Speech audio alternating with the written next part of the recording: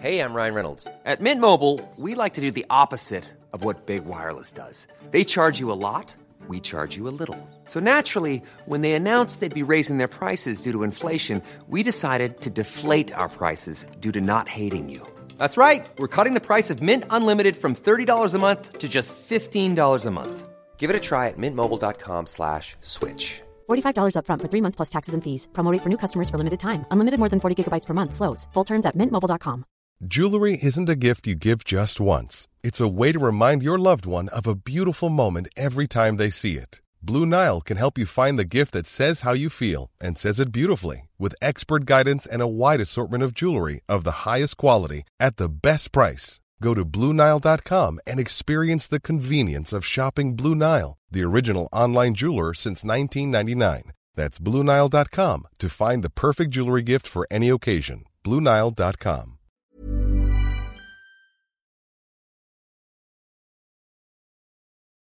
Hello and welcome to Book Off, a literary podcast with a difference. I'm Joe Haddo and I'm joined in the studio by two authors who are gearing up to go head-to-head in a war of the words. My first guest is a BAFTA-nominated scriptwriter and author who has worked on some of the world's best-selling video games, James Swallow. Welcome to Book Off. It's a pleasure to be here. And next to him, a best-selling author and screenwriter who has penned a couple of Doctor Who episodes in his time, as well as the popular Rivers of London series, Ben Aaronovitch. Hello and welcome. Hello. Lovely to see you. It's nice to be here. And lovely that you've already, in the moments before starting this podcast, come up with a brand new creative idea that you're going to work on as well. I love that. Absolutely. Yes, well, it was a sketch, but it wasn't. I mean, I won't go so far as to say a creative idea. It's the It's not a whole sketch show. It's just I see. It was a sketch. It was a sketch. It was about how to leave your producer. Right. Which Something you're thinking about. Experience of, how this industry is conducive to kind of having those terrible screaming breakups, and we thought, well, why not just play that out? Logically, the whole thing. If you're going to treat it like a bad relationship, like a bad breakup, why not, go the full hog with that? Yeah. Yes. And so you two have known each other for quite a while then? Pretty much. Since certainly for like the last 10, 15 years now. Feels like longer. Yeah. In a good way? In a good way. Yeah. I mean, I can't actually remember a time when I wasn't friends with it, but there must have been a point. So... Well, it's one of those kind of foxhole friendships, isn't it? Courage under fire, where, dealing with the slings and arrows of outrageous production issues. That kind of bonds you, Yes, occasionally I talk him down when he phones me up. He goes, I'm going to go kill, insert name of editor here. Yeah. It's very important to have. I always say this to anybody who's starting out as a writer, having a support structure, having other writers that you can talk to and go, am I crazy? Is this thing just happening to me? And other authors will go, no, it's not just you. And you're like, oh, okay, fine, great. It's really important to have that.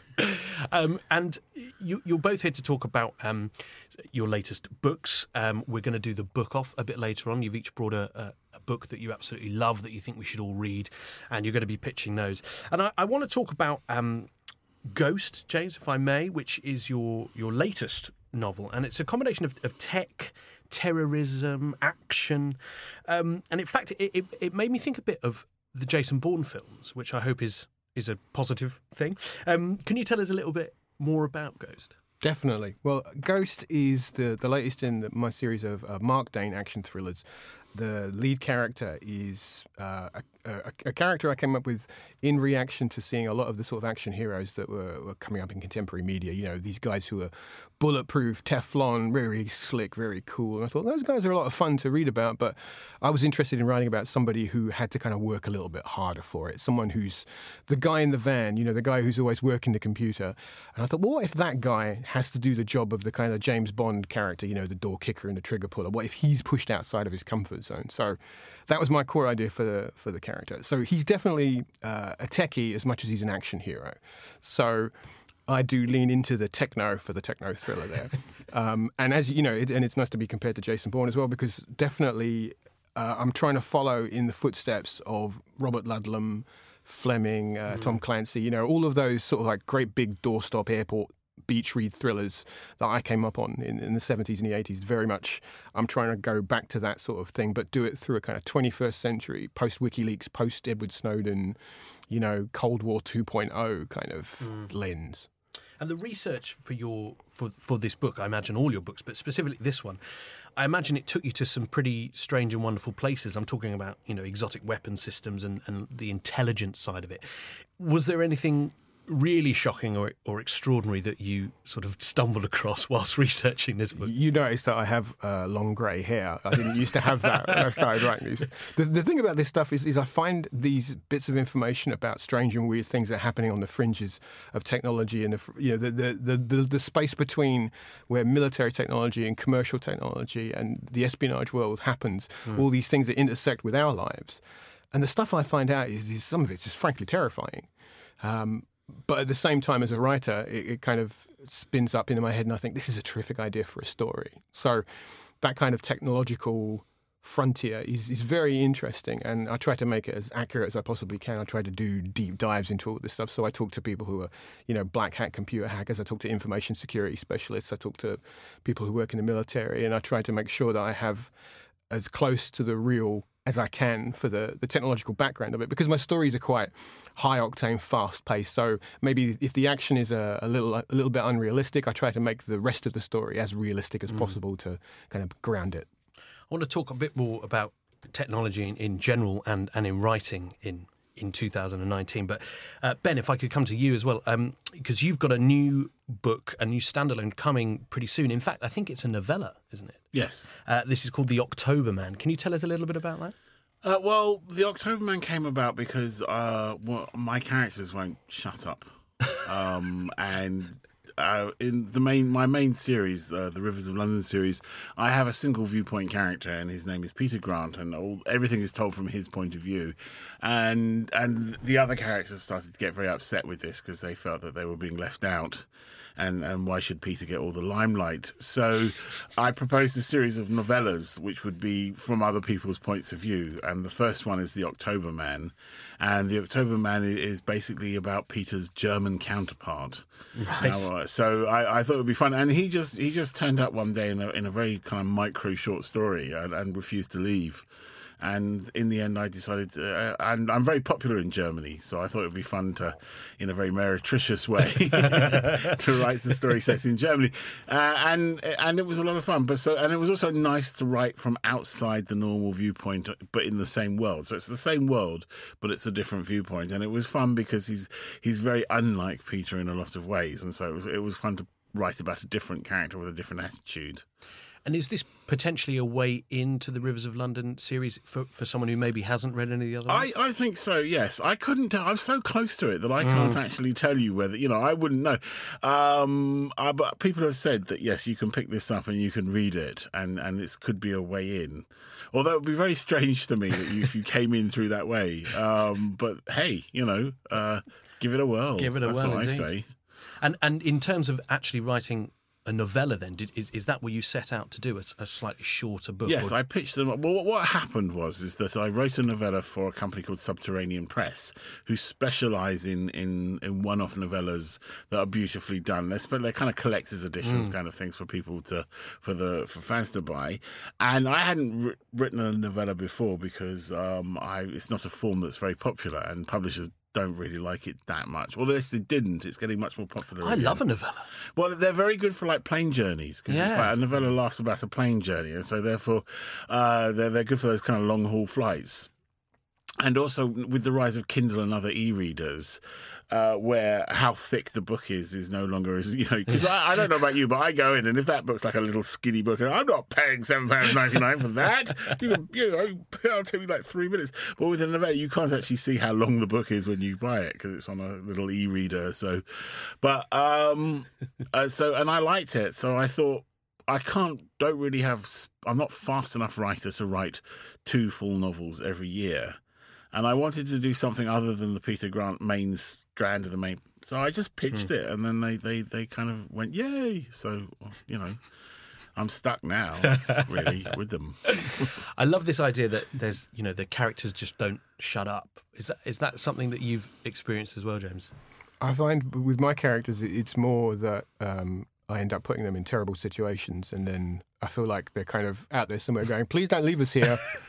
Please, Excuse me. You know, it's like tying them to a railway track and then walking away. And it's like, there's a train coming. Please come and rescue me from it. So, my stories are often just an escalating series of me putting my characters in more and more interesting jeopardy while having them try to save the world. So yeah, there is definitely a drive for them to have their story told. And I think after a while, a character will take on a sense of its own.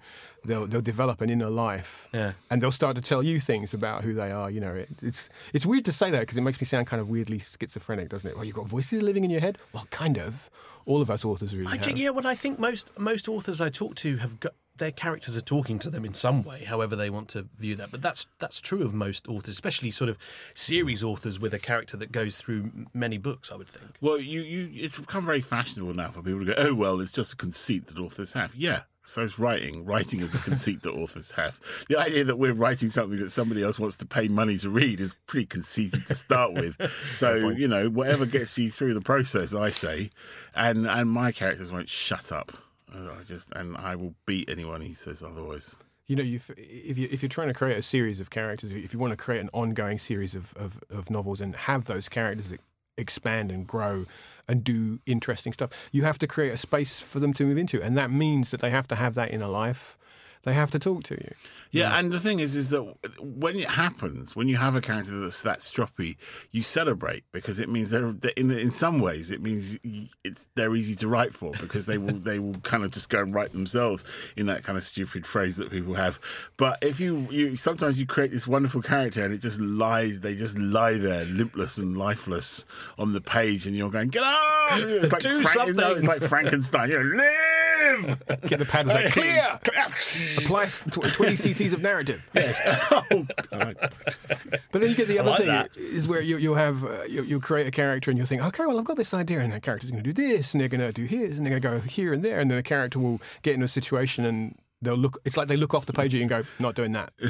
That just doesn't work for me." And you realise that stupid. That's the character. And you have to. If you find yourself shoehorning a character into a situation that the character doesn't fit in, you're not writing it well. You have to, and it will feel listen. flat. I mean, in practical terms, when you read it, if you've ever read something and you've just gone, "Huh?"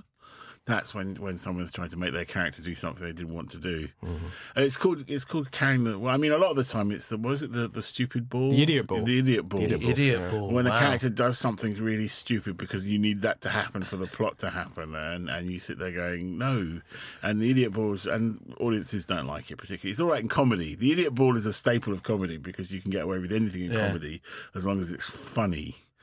Right, but in anything that's not comedy, then the idiot ball just like, lazy writing because they just needed someone to do something stupid. A had to get to B or whatever, and this is well, the way. they had to walk down into that dark cellar at night in a haunted house. Nobody does that. Everyone's seen Halloween. No one is going to go into that cellar. You've got to come up with a clever reason to coerce them. Well, that's where the telephone is. Oh, okay. Obviously. Well, I think Peter describes it as a risk assessment. This is what the blonde person doesn't do before going down into the cellar. I wanted to come back to the technology aspect of writing, certainly in your work, because you've probably got to keep up with a lot of what's going on, military intelligence, etc. How important to you is it to have it spot on then? Because you say you talk to all these people and they obviously tell you a certain amount of things and they give certain things away. Is it important to you to keep up with it and have it absolutely as accurate as possible? I try my best to do that.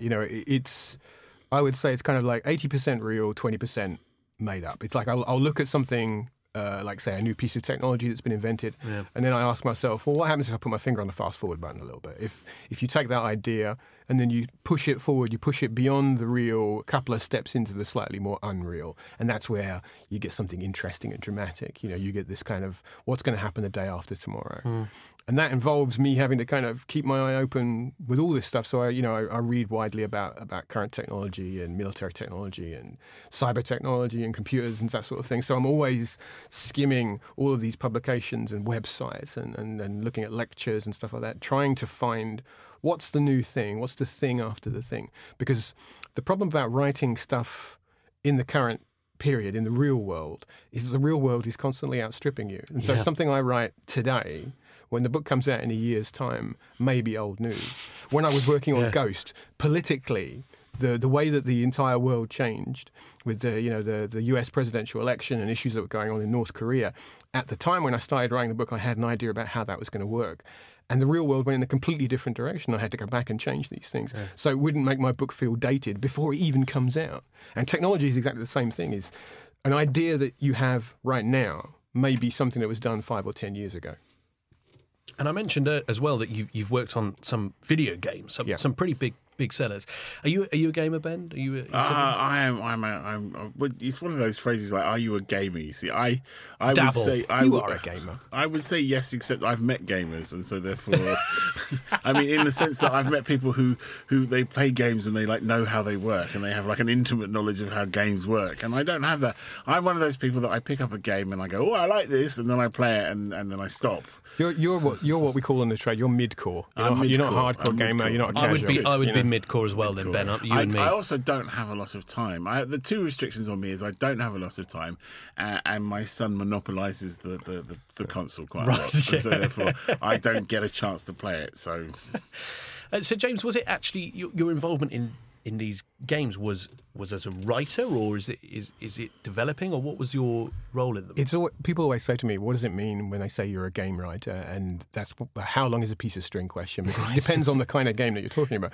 People say, well, games don't need narrative, Pac-Man doesn't have a narrative, Tetris doesn't have a narrative, and that's very true. But then there are huge games, if you think of stuff like Red Dead Redemption or Division 2 that just came out this week that I've been working on, and Skyrim. Those are massive open worlds that have a huge amount of narrative in them. They'll have a core storyline that your character will follow, but they'll also have lots of little side quest missions that you can do. Every character that you stop and talk to, every book that you pick up in the world and read, every road sign, every sort of bit of text about, say, a potion you might buy from a shopkeeper. Someone has to write all of that. And all of that is built into generating a narrative of the world. And then there's also something called environmental narrative, which is designing the world in such a way that the world you see around you tells a story. So, if you go into a house and, there's marks on the wall where the place was burned, and and then there's a dead body here, and there's an object over here. That is all a narrative, even though there's no dialogue in it. And is it scripted then? Yeah, all of that stuff. Right. Okay. All of that stuff has to be scripted by somebody. Some projects have teams of like 10 or 15 writers. Some smaller projects can be done by 1 or 2 people. But all of that has to be under the umbrella of game narrative, and all of that has to be written by somebody. Because I don't know about you, Ben, but I occasionally will dabble in a game, perhaps on the PlayStation or something, and I sort of use it as an escapism in a way. And you read books to escape, and you go into those, just that I'm not looking at my phone and I don't want to know what's happening in the world because I'm immersed in the world of the book. Similarly with games, that's sort of why I do it, I think, because it just feels like I'm sort of being taken out of the day to day. Yeah, although there's a I'm not really sure what the term is. It's not so much escapism, it's just fun. Yeah, well, there's that as well. I mean, it's just fun. I mean, it's more fun than doing the washing up, let's be honest. And half a dozen other things you could be doing simultaneously, including staring at the wall in blank kind of like stupefaction because you can't think of how the next chapter's going to go. And so therefore, and I have a range of kind of PC games. I'm much more these days into kind of like strategy games and God games that you can run on a PC, because you just hoik them up off Steam and have a quick play and then you go back to work. You see, whereas Red Dead Redemption, I haven't even started. I did like the first chapter and I just don't have time to play this game because like it's complicated. It's more complicated than the first Red Dead Redemption. And you sit there going, I just can't remember what was no, I can't do this. I can't get engaged in this because it will suck all my productivity out of the environment, and I just don't have time right now to do that at this particular juncture. Well, it's a commitment, isn't it? It really is. And I think it's quite funny. I think in the end we are going to have... I mean, like, the thing about like those little games you can play on the tube is the fact is that they're quick hit games. They're just little bits of fun you can do. And then things like Red Dead Redemption, they're like sort of War and Peace. They are like the big, heavy novels that that someone has, and they have a concomitant level of skill put into them. Right now, it takes a lot of skill to make Tetris. Okay, let's not but it takes skill and a lot of hours and dedication to make Red Dead Redemption of a lot of people. It's a team thing in the same way that a movie is a team thing or a television series is a team thing. And the beauty, of course, of novels is they're not a team thing. Is that whenever you work in any of these projects, like I know you work in games and I work in television, is like going to your novel. It's like nobody tells me what to do in this novel except for me, basically, and that's one of the beautiful things about a novel compared to other kind of like narrative projects is that nobody else is gets between you and the reader. You know. But that said, there are smaller scale game projects that are kind of a bit more of that novelistic experience, stuff that indie games that are done by somebody with maybe a team of only one or two people, stuff that has a smaller bite-sized thing that won't eat up so much of your time. You played What Remains of Edith Finch, didn't you? You know that one? That's a good example of that. There's a really great one I played last year called Tacoma, which is a sort of sci-fi investigatory game, and that's like maybe 2 or 3 hours out of your day, and it has a very authored feel to it, and it feels like a small little thing that you can just kind of pick up and play it in an I afternoon. think we're going to get a lot of that because there's a lot of engines coming on, like open source engines that are coming in that are almost as good as kind of like the actual top of the line engines that people are using to make these big AAA games, and so therefore people with imagination or people with access to people with skills will be able to start making these kind of like 4 or 5 people games where you can come in and you can just have 4 or 5 people in because your overheads are low. You can have it $9.99 and people will pick it up because they will take a chance on it. But there is a range. I mean, like all these things, once you start trying to, you can make kind of generalizations, but as soon as you start doing that, you immediately run into exceptions at every level, like the indie games and all that kind of stuff. You mentioned you obviously write for TV. Are you working on something now? No, I started writing novels because my TV career was dead. Deader than a dead thing that I'd got for it. So dead, in fact, that it had been dead for about 10 years before I even noticed it was dead. And will you go back? I might go back. I mean, I mean, you know, if there's a Rivers of London TV series, I will probably want to write. Is there a Rivers of London TV series? Well, there's a possibility of a Rivers of London TV series. But there's been a possibility of a Rivers of London TV series for the last 20 years. So, you know, longer than there's actually been a possibility of Rivers of London, the novels. So, I don't know. I think my attitude to television has now become, if it happens, it happens. If it doesn't, it doesn't. I'm not going to worry about it because life is too short. Hence the joke about breaking up with your producer. All right then, gents. It's time now for the book off. Jewelry isn't a gift you give just once. It's a way to remind your loved one of a beautiful moment every time they see it. Blue Nile can help you find the gift that says how you feel and says it beautifully with expert guidance and a wide assortment of jewelry of the highest quality at the best price. Go to BlueNile.com and experience the convenience of shopping Blue Nile, the original online jeweler since 1999. That's BlueNile.com to find the perfect jewelry gift for any occasion. BlueNile.com. Hiring for your small business? If you're not looking for professionals on LinkedIn, you're looking in the wrong place. That's like looking for your car keys in a fish tank. LinkedIn helps you hire professionals you can't find anywhere else, even those who aren't actively searching for a new job but might be open to the perfect role. In a given month, over 70% of LinkedIn users don't even visit other leading job sites. So start looking in the right place. With LinkedIn, you can hire professionals like a professional. Post your free job on linkedin.com/people today.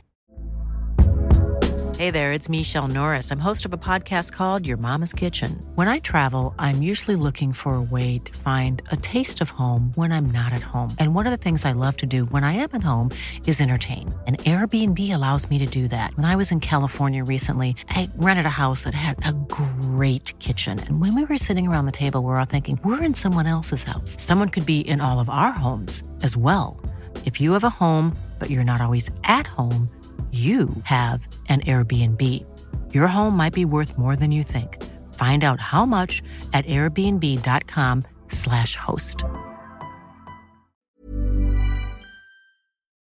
And this is where as I said earlier, you both get to pitch a book that you love, that you've brought with you, that you think we should all read, and you get 3 minutes on the clock, but you don't have to use it if you don't want to. Before we get around to that, could you just tell us the books that you have brought? So, Ben, tell us the one that you're going to be talking about. I have brought a book called Gorilla My Love by Tony Carter-Bambera. Right, okay, I don't know that one, I must say. James, what about you? I'm going to be talking about Neuromancer, the cyberpunk science fiction novel by William Gibson. Neuromancer. Can I just say that if he hadn't chosen Neuromancer, I would have chosen Neuromancer. Okay. Oh, this is going to be interesting then. And of course, as I said, you've got 3 minutes, but you don't have to use it. When we get to 3 minutes, though, I am going to be ringing you or honking you out with the bell or the horn. So, James, would you like to be rung out or would you like to be honked? Bell me, please. I will bell you, which means, Ben, you get the horn. But you also get to decide if you'd like to go first or second. I will go first because that way Jim will obliterate my memory, everyone's memory of this disaster. This isn't really a pitch. Not at all. This isn't really a pitch. I'd just like to explain how we got to this point. He said, we got a pitch book. Oh, okay. And then he said, I've made some notes. I thought, oh, God, notes. So I sat down to make some notes and it turned into an essay, which is now what you're going to get. Well, look, that's fine. That's fine as well. And if it comes in under 3 minutes, then that's great. You've just been succinct. And I would like to point out, so I would just want you to know this is all James's fault. Right, okay. So many things. I've put 3 minutes on the clock, Ben, so it's over to you to tell us about Gorilla My Love. Okay, Gorilla My Love is written by Tony Carter-Bambera, who was born March 25th, 1939, and died on December the 9th, 1995, unfortunately. She was born in Harlem, New York, grew up in the city and New Jersey. She trained to be a mime, wanted to be a dancer, don't we all? Worked as a psychiatric social worker and was a civil rights activist. If that wasn't enough, she went to write and produce dozens of films right up until her death in 1995. Bambera was not a prolific prose writer, but she produced several short story collections and 2 novels, The Salt Eaters and These Bones Are Not My Child. All her work is brilliant and should be, in my opinion, required reading for everyone in the entire universe. But I thought I would go back to where I met her for the first time via the slim collection which I stumbled across in my mum's house when I was young and stupid. Gorilla My Love was first published in 1972 and is a collection of her short stories from the 60s and early 70s. They are political, both consciously on Bambera's part and because people living under oppression cannot help but be political whenever they dare to open their mouth and talk about their lives. But they are also recognisably and fundamentally true. Also, occasionally, laugh out loud and get strange looks on the tube funny. It starts with a sort of preface which explains why she doesn't write autobiographical fiction, not least because, and I apologise for my accent here comes your mama screaming how could you, and sighing death where is thy sting, and starts to grill you about starts to grill you about what was going down there back there in Brooklyn when she was working 3 jobs and trying to improve your life, the quality of your life. And she finishes with the preface with a sentence that has served as a guiding principle for my whole career, which is, so I deal in straight-up fiction myself because I value my family and my friends, and mostly because I lie a lot anyway. The stories, while mainly set around New York, cover a ton of fascinating characters as they go about their daily lives. Some struggling, some dancing, some dying, and some laughing, all of them immediate and vivid. Just as a snapshot of comma in the wrong place. Just as a snapshot of Black American life in the 1960s, these stories would be worth reading. But what makes them compulsory, and I mean compulsory, not compelling, which is a word that's been beaten to death by the media nomenclature. I digress. It's what makes Bambera's work compulsory for anyone who likes reading, and especially for anyone who wants to be a writer, is the beauty of her language. I'd read you some of it, but that would spoil it, like ripping off a butterfly's wing to display its colours. Because this is a beauty that is baked into the whole text. It's pretty enough at the level of the individual sentence, but read those sentences one after another and the words begin to sing and dance and preen and holler. You will find yourself singing along, which is a neat trick for a bit of prose. I reread it in preparation for this podcast and was struck by how influential Tony Cardo-Bambera had been on my own work. I realised that Peter Grant's cheeky Londoner shtick and the flights of fancy as he encounters the supernatural are but pale imitations of Bambera's prose. You had more though. You turned a page again. I feel I have done my I think best. you've done great justice to it. Blimey. It was just basically, where you can both buy it and stuff. Oh right. Well, we can definitely work that. Which we is can you open that can't. out You have to later. go and get it second hand. You can't get it. Well, I couldn't find it, but I went online and said, went to Amazon. Yeah. There was only second hand copies on Amazon, so that I don't think that counts as a complete total check. No. That's cool though. The sense of the hunt, tracking it down and finding it is going to make it reading it much more worthwhile. It is, and it is. I highly recommend it. It's even if you don't like this kind of stuff, and I don't normally like this kind of stuff, it's worth reading for just these. And they're short stories, and short stories are painless. Perfect for just before bed as well, aren't they? Just Yes. to just to get a little something. A little something in. That was brilliant, Ben. Really enjoyed that. And I'm going to ask you a bit more about it after we've heard from James. So I'm putting 3 minutes back on the clock for you to tell us about Neuromancer. So you're hearing this on a podcast, streamed directly over the net via a portable digital player possibly, or maybe some handheld cellular telephone device. All of that is pretty futuristic, pretty science fiction when you think about it. The World Wide Web for us, the infrastructure of it is for people living in 2019, it's the air we breathe, it's ubiquitous. Back in 1984, we just weren't there yet. That kind of stuff really didn't exist. It was cutting edge. It really was truly science fictional. And science fiction storytellers, as they so often do, were the ones who lit the path, who opened up the possibilities to create something in fiction that would eventually affect the real world. Neuromancer by William Gibson, written in 1984, is definitely a book, I think, that has a gravitational pull on the technological world that we live in right now. And I've got to say, it has one of the best killer opening lines I've ever come across. The sky above the port was the colour of television tuned to a dead channel. Just so evocative and really just hits me hard every time I hear it. Neuromancer for me was this shockwave that just got lit inside my head when I read it in the 1980s. Around about the time I was starting to convince myself that I might try to be a writer, Gibson's laconic, authorial voice and this penchant he had for hyper-nuanced detail just absolutely left this amazing imprint on me. This book is the definitive cyberpunk science fiction thriller novel. It's gritty and rough-edged urban SF. It comes together with absolute certainty. It's got a seamless sense of location, and the pace just made me want to write with the same kind of confidence. The anti-hero of this book is a guy called Henry Dorset Case. He's this wasted former console cowboy in a technologically enhanced future Japan. He begins the novel as a drug-addicted burnout with his ability to cybernetically interface with the internet neutered as a punishment for stealing from his employers.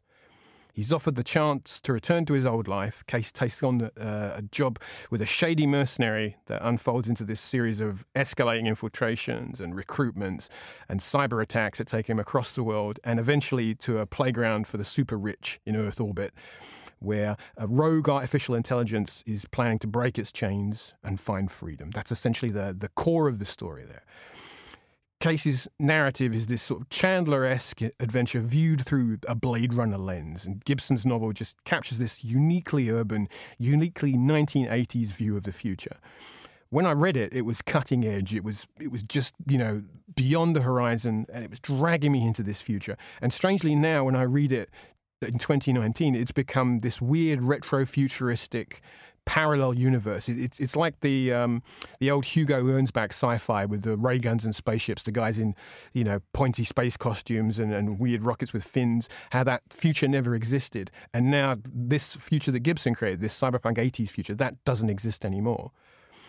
This book won it did the triple threat. It won the three big awards for sci-fi, which was the Hugo, the Nebula, and the Philip K. Dick Award, all in one year. And that's like the equivalent of winning, say, like the Pulitzer, the Booker, and an Oscar, all in the same year. So it was never did that. No book had ever done that before.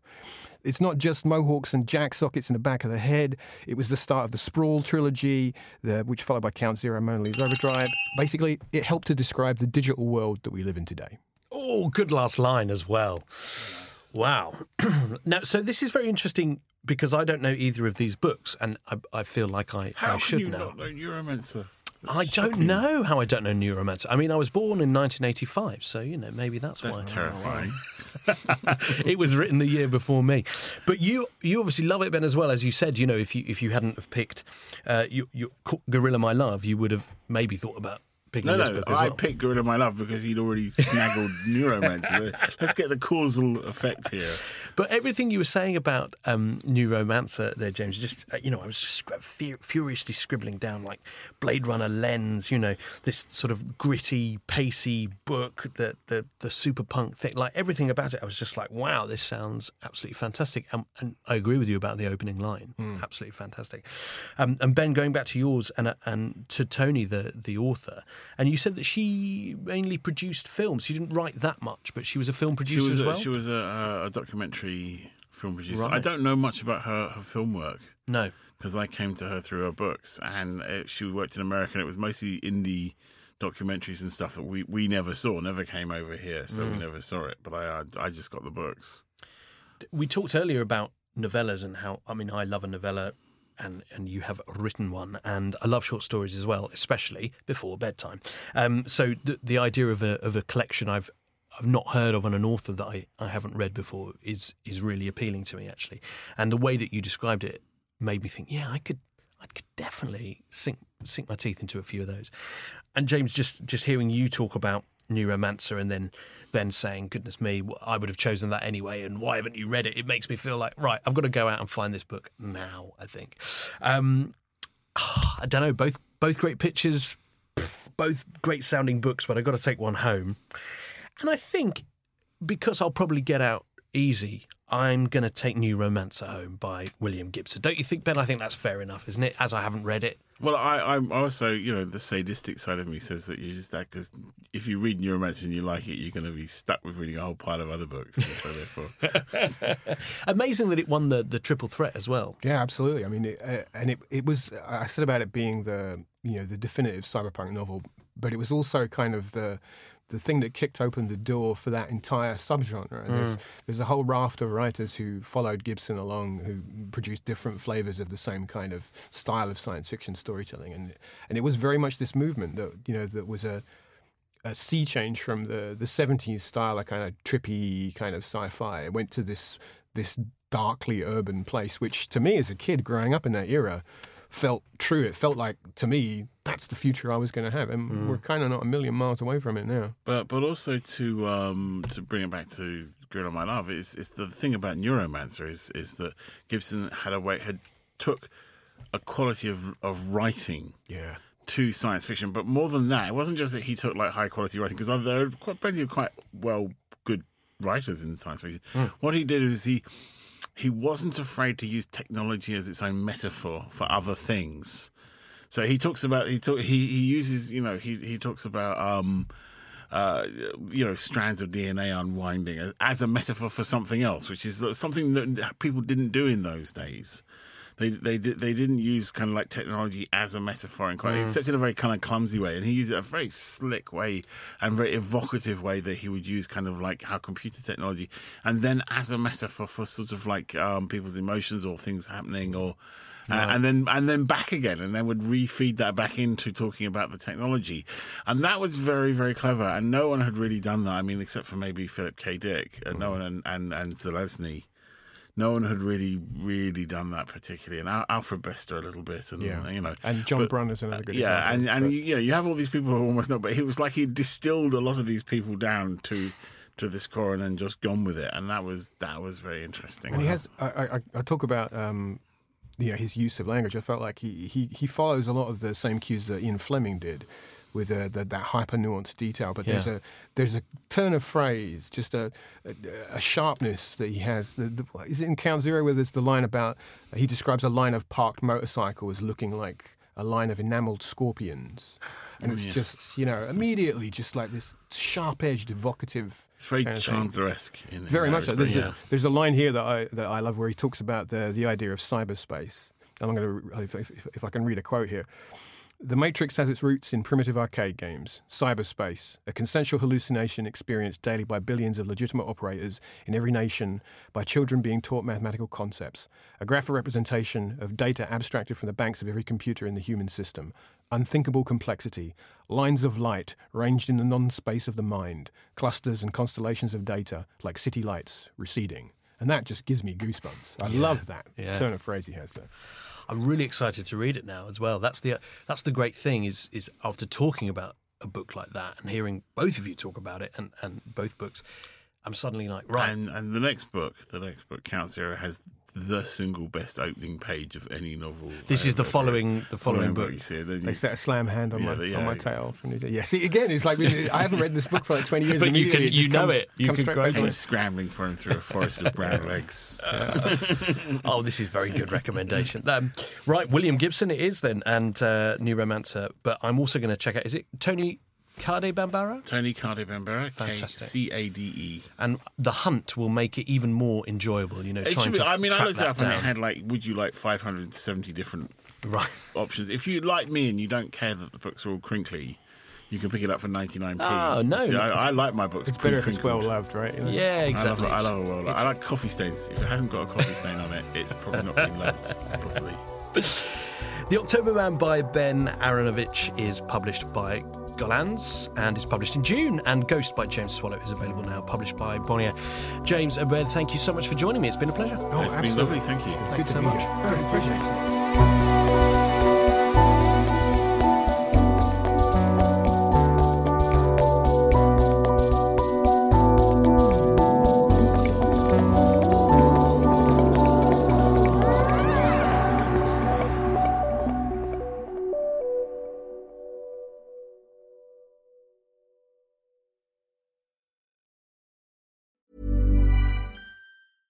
Imagine the softest sheets you've ever felt. Now imagine them getting even softer over time. That's what you'll feel with Boll & Branch's organic cotton sheets. In a recent customer survey, 96% replied that Boll & Branch sheets get softer with every wash. Start getting your best night's sleep in these sheets that get softer and softer for years to come. Try their sheets with a 30-night guarantee. Plus, get 15% off your first order at bollandbranch.com. Code BUTTERY. Exclusions apply. See site for details.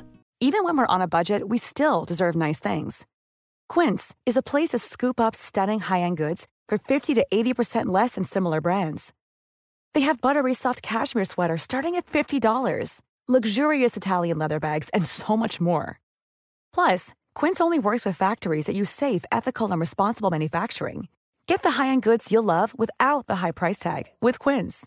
Go to quince.com/style for free shipping and 365-day returns.